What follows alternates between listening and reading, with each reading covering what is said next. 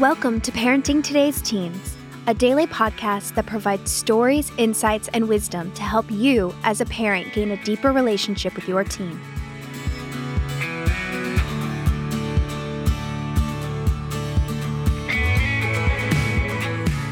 On today's episode, Mark Gregston shares a personal devotional to help you as you walk through life with your teen. Let's hear what Mark has to say.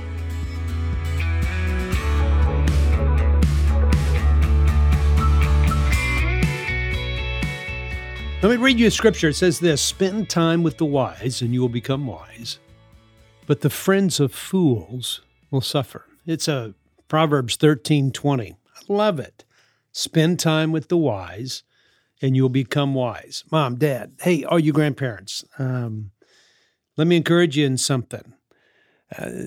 My hope is that you'll spend time with your kids and they will spend time with the wise so that they will become wise. You know, people have this propensity to complain about, young people today, and they've always had that. Throughout history, one can easily find moanings and groanings about young people and how their attitude and actions are destroying the very moral fiber of this country, how we're going down the wrong path. And,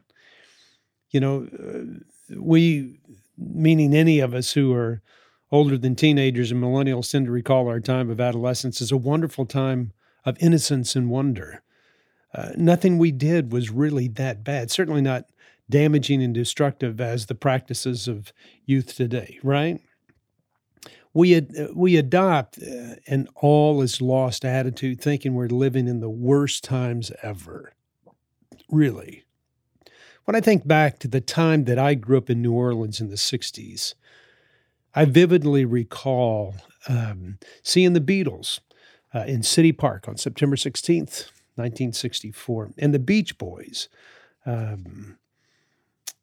remember watching and sitting around a TV set watching The First Man walk on the moon. I remember the Ed Sullivan Show, Mary Poppins, the Beverly Hillbillies, Walt Disney, Debbie Meyer swimming in the 1968 Olympics in Mexico City. I was a swimmer for years. I remember Woodstock, James Bond, The Dirty Dozen, just to name a few memories. That's what instantly comes to my mind. But when I reflect a little bit more deeply, I remember what else went on during the 60s. And I come to a somewhat different conclusion that perhaps those good old days weren't as good as I thought. I'm going to date myself a little bit here, but Vietnam, the assassination of President John F. Kennedy, the later assassination of his brother, Senator Bobby Kennedy, the assassination of Martin Luther King, Louisiana, where I was home at the time, Louisiana's Hurricane Camille, the Bay of Pigs, remember that? The Manson murders, the riots in Chicago and Detroit. Not the good old days, but the days and years when an entire nation probably experienced a huge cultural shift. And maybe it wasn't so good back then. Maybe it's not so bad now. Times are different, very different. But different doesn't warrant instant judgment. Positive change rarely comes out of negative criticism. In other words, complaining doesn't fix anything. Complaining about the youth of today is nothing new. There was a fellow by the name of Peter the Hermit, and he said this in a sermon preached during his lifetime. He said this. Now, I want you to hear this. He said, the world is passing through troublous times. The young people of today think nothing but of themselves. They have no reverence for parents or old age. They are impatient of all restraint. They talk as if they knew everything, and what passes for wisdom with us is foolishness with them. As for the girls, they are forward, immodest, unladylike in speech, behavior, and dress. This French priest called Peter the Hermit, and that's not one of the Herman's hermits, I guess I just dated myself. He played a key role during the First Crusade and delivered this sermon more than 500 years ago. If you're like me, you don't want to complain all the time about the culture of teens today. And who wants to be seen as a crotchety or decrepit instead of being fun and cool? I want to understand today's culture. not frame it as an evil culture with no hope. If I see it like that, not only am I judging those kids that live with us at Heartlight, the residential counseling center that we started years ago, but I'm saying the same thing about my grandkids and their friends, but also what hope will they have for the future? I want to understand so I can help my kids navigate through today's times, which seem to be so different than the world I grew up in, yet they are so similar in their changes. One of the major challenges remains to bring timeless truth and wisdom to an ever-changing world of influence. And this challenge is not the sole goal of parenting. First and foremost, the intent is to connect with your child during their teen years. You can be the connection who offers that hope. You can complain about today's youth, and you can complain always, and you'll always be blocking the communication. So instead, I would suggest that you pursue ways of connecting that will move your children to bond with you strongly so that you'll be able to offer them what they can't get from any other person in the world. And I found that connection doesn't automatically happen because you're a parent. Deep connection isn't inherited, it's cultivated. And you cultivate it every time you are intentional in reaching out to your child and in ways that make them want to reach back to you. When you're intentional about asking for an invitation into their world instead of trying to drag them out of it into yours, you can help your children get to the places they want to be. You can also help keep them from ending up in places that they don't want to be. And this process really begins with parents asking questions. Hopefully, it blossoms into a relationship where a child asks the question. And this exchange is really kind of just an easy process. I've learned this with thousands of teens. I'm going to give you 5 necessary steps for the process of engagement. And I think these are important. So if you're going to remember anything from what I'm saying, remember back to your times that you grew up. Remember how bad it was. But remember how good it was. And then kind of compare it to what's going on now and realize it's not nearly as bad. It's just different. So here's the first thing. Show interest. Those cute little kids that you have are going to turn 12 and it's going to begin to change. And that's exactly when parents better change with them. Adolescence is that critical point that can determine your level of involvement in their lives for the rest of their lives. And during this critical time, you have to shift the focus of your relationship from the interest of you to your interest to them, meaning you put them before you.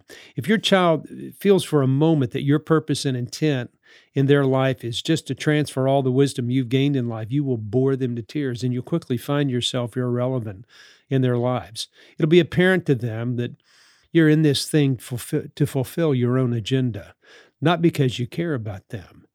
They will see it as nothing more than another program that is more about you than it is about them, and they can smell that a mile away. You may think adolescents and teens have no common sense, but they are incredibly savvy, and they can quickly spot a fake. Remember, parenting is not about you, it's about your kids. And so remember this when Paul writes, and he says this to the Philippians, where he says, do nothing out of selfishness or empty conceit. Rather, in humility, value others above yourselves, not looking to your own interest, but each of you to the interest of others. The encouragement here is for parents to say, okay, 1 through 12, it was about me. 12 on, now it's about them. And the second part of the shifting and changing of your interest, one of the hardest challenges is sharing the wisdom you've gathered through your life in a way that applies it to their world and their culture, not the world that you grew up in and learned from. This is about them. I know that teens show an interest in me because I have an interest in them. They're longing for someone to listen to their hearts and their stories. They want to be loved and cared for far beyond the 5 love languages. They want to do things together. They want to eat where they want to eat and go where they want to go. and have someone help them fulfill their dreams. Showing interest in your kids isn't something you do, but it must become who you are. Okay, that's number one. Number two is this: adapt to their world. Okay, so you live in a world of immodest girls who are unladylike in their behavior, foolish boys who think only of themselves, and a world where kids have a great sense of entitlement. They're impatient, they know everything, they hardly respect their elders. And that's how Peter the Hermit saw it, back 500 years ago. That is the worlds of kids today, and in every age, it seems, but it's the world that your kids have to live in. And those are the cards that you've been dealt. And they're more than just cards. They're kids that you love. And if you want to be an influence and make an impact on their lives, then you'll have to adapt your message so it includes an understanding of the world where they lived. And when I say adapt, I'm not telling you to scrap your standards or beliefs and discard what you hold to be true and valuable. I'm telling you that your message has to apply to their world. You or your message can't be a stick in the mud, but it's got to be pliable and adjustable to wrap around the issues that they're facing, not the fact that you think they're issues. Usually people who criticize the cards they've been dealt can't adapt, and that's why they're frustrated. And that gives them very little ability to speak into the lives of their children. You'll be a lot like these major department stores and companies that haven't been able to make the transition into a new culture, and they're going belly up. They couldn't adapt to the changing times and keep up with the transformation and conversion of a culture that's made some pretty extreme shifts in the last few years. So they've closed up shop. And so my comment here and my point is, don't close the door on the teens that you love. If your message is relevant, don't change your content, but do change your approach so that the recipients of the message can embrace the message, engage with applicability, and value the effectiveness of the wisdom that's shared. I travel a lot, a couple of hundred nights out of the year. I'm on the road, and I see a great decline in church attendance by those who are about or have graduated from high school and those in their late teens. In other words, there are about 1 million kids in the 7th grade youth program and about 4 who remain in the church by the end of their senior year. And I'm exaggerating and joking a little bit, but you get the picture and you know what I mean. Somewhere they start to diffuse and they start to move away from the church. And they usually take a hiatus from the church until about age 29. But I think they do it for a couple of reasons. And a lot of kids just think that church isn't important. The busyness of their schedules, coupled with other interests, and it kind of crowds out time for church. And so it's gotten busier. And so it just looks different. And I think this is where a church has got to be a little bit more adaptable to the culture we live in. I remember a pastor telling me once that the difference between his traditional worship service and his contemporary worship service is that he untucks his shirt.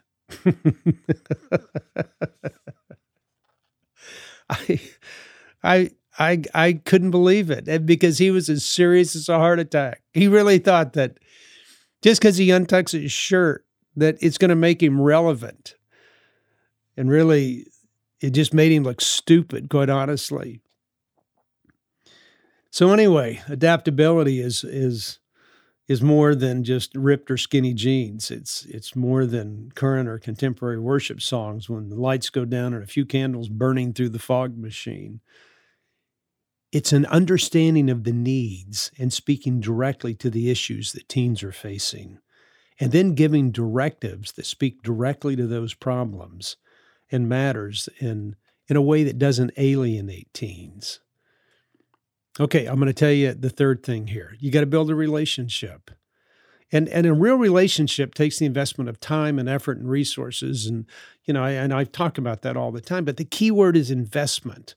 The focus of that investment has got to be to benefit your teen, motivated out of the love that you have for your child. You know, when Paul wrote to the Thessalonians and he said this, he said, you know, we loved you so much that we shared with you not only the good news, but we shared with you our life as well. And teens are looking for that genuineness, authenticity in relationships that offer something more than only correction when they mess up. They desire someone who's frank, who's honest, who doesn't or isn't afraid to speak the truth in love, because they know that motivation comes from this great sense of empathy that one has for their plight. You know, I've said this a million times, that if you have a discipline problem, you have a relationship problem. If you have a respect problem, you have a relationship problem. If you have an obedience problem, you have a relationship problem. In a relationship, you'll see the problems, and in a relationship, you'll discover a teen's motivation for change. A teen doesn't change because of an authoritarian approach. A teen listens to authority because of relationship. Your relationship with your children could be the only voice of wisdom that they listen to in a time when they really aren't listening to God.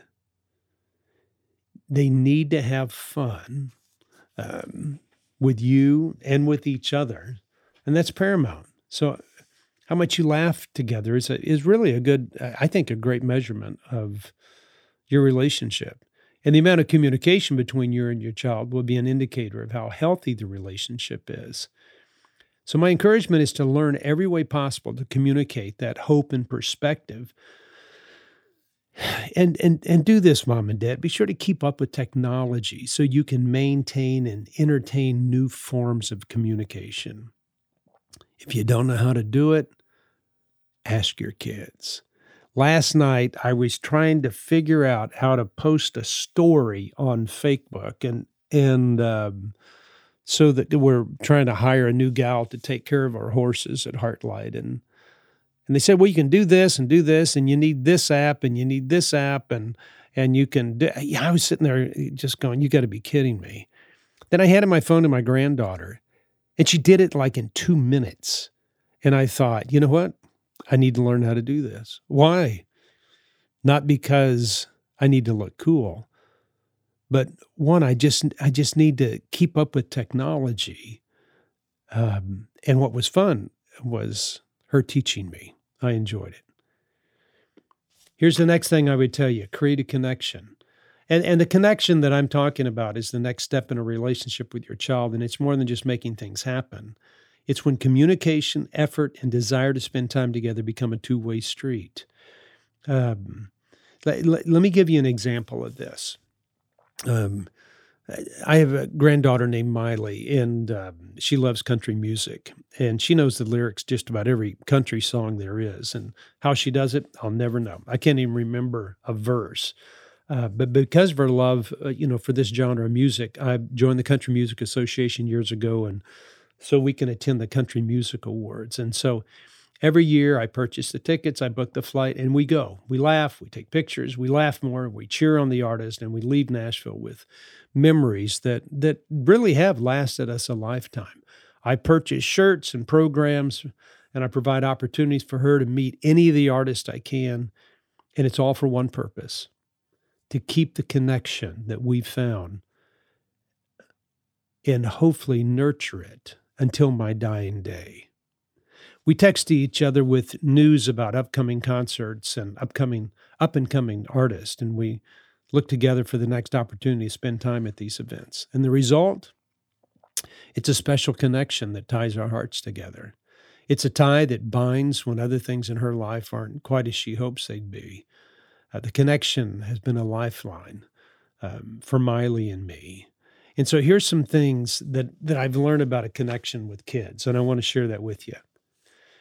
Connection is more than just a relationship. Anyone can have that. It's a conduit for providing hope and direction. And connection is not just making sure you have a great Christmas picture for all your family to send out your friends. Connection is not measured by the number of pictures you post of your child on the social networking sites. Connection's not appearing to have a relationship. Connection is having a relationship that is measured by two-way efforts to remain engaged with one another. Connection is not an opportunity for correction. And connection is a mutual love for one another established because a parent determines to pour life and love into a child who longs to be connected. Okay, here's the next thing I tell you. Invite questions. Invite questions. When I initially show interest in any teen, including my own grandkids, I do it by asking questions about their life, their thoughts, and their heart. And it's not the interrogating type of questions that puts them down or puts them on the spot or makes them feel like I'm looking for problems, but it's the type of questions that convey value. The questions I give them are those that kind of convey to them, this is how you show interest in somebody else, to consider other people more important than yourself. And my hope is that they'll begin to ask me questions because they see me as a parent or a grandparent that's full of wisdom, not full of correction, but one who is genuinely focused on bettering their lives and the one who's willing to put his money where his mouth is and share time, effort, and resources to further the relationship. You've made this connection when they come to you and begin to say, hey, can I tell you something? Hey, you want to go eat dinner somewhere? Hey, Dad. Hey, Mom. You ever smoke pot or get drunk? Hey, Mom. Did you and Dad ever have sex before you got married? Hey, Dad. What if I marry the wrong person? Hey, Mom. Did you ever fall away from Jesus? Just not get it sometimes? Hey, what's the one life lesson that you found to be the most important? As a parent, this is what you've been waiting for. It's their invitation to you to speak truth, however painful it might be, into their lives. And they're asking because they want answers. Their questions will let you know there's a connection and that they want wisdom. And over time, you'll find that talking about the hard stuff and sharing the reality of lessons you've learned will convey those rare qualities of good relationships called genuineness and authenticity, two items that are in high demand of today's teen culture. They are learning you can be a safe place, a sounding board, as they learn how to function in their culture in a healthy way. They're just doing it differently than you did. And I assure you, they will learn what they need to learn to survive in the world. And hopefully they'll do it with the foundation of wisdom that you have spoken into their lives so that their learning isn't quite as painful as when you were acquiring wisdom in your life. It's one of the greatest challenges of parents, but it is so worth the effort. So do this. Quit complaining about your kids. Begin the trek to building a relationship that connects you to the very heart of your child. And remember, it's not about what you do, and it's not necessarily about what you say. It's more about who you are in the presence of your kids that has the greatest influence. Hey, this is Mark Gregston. I look forward to talking with you soon.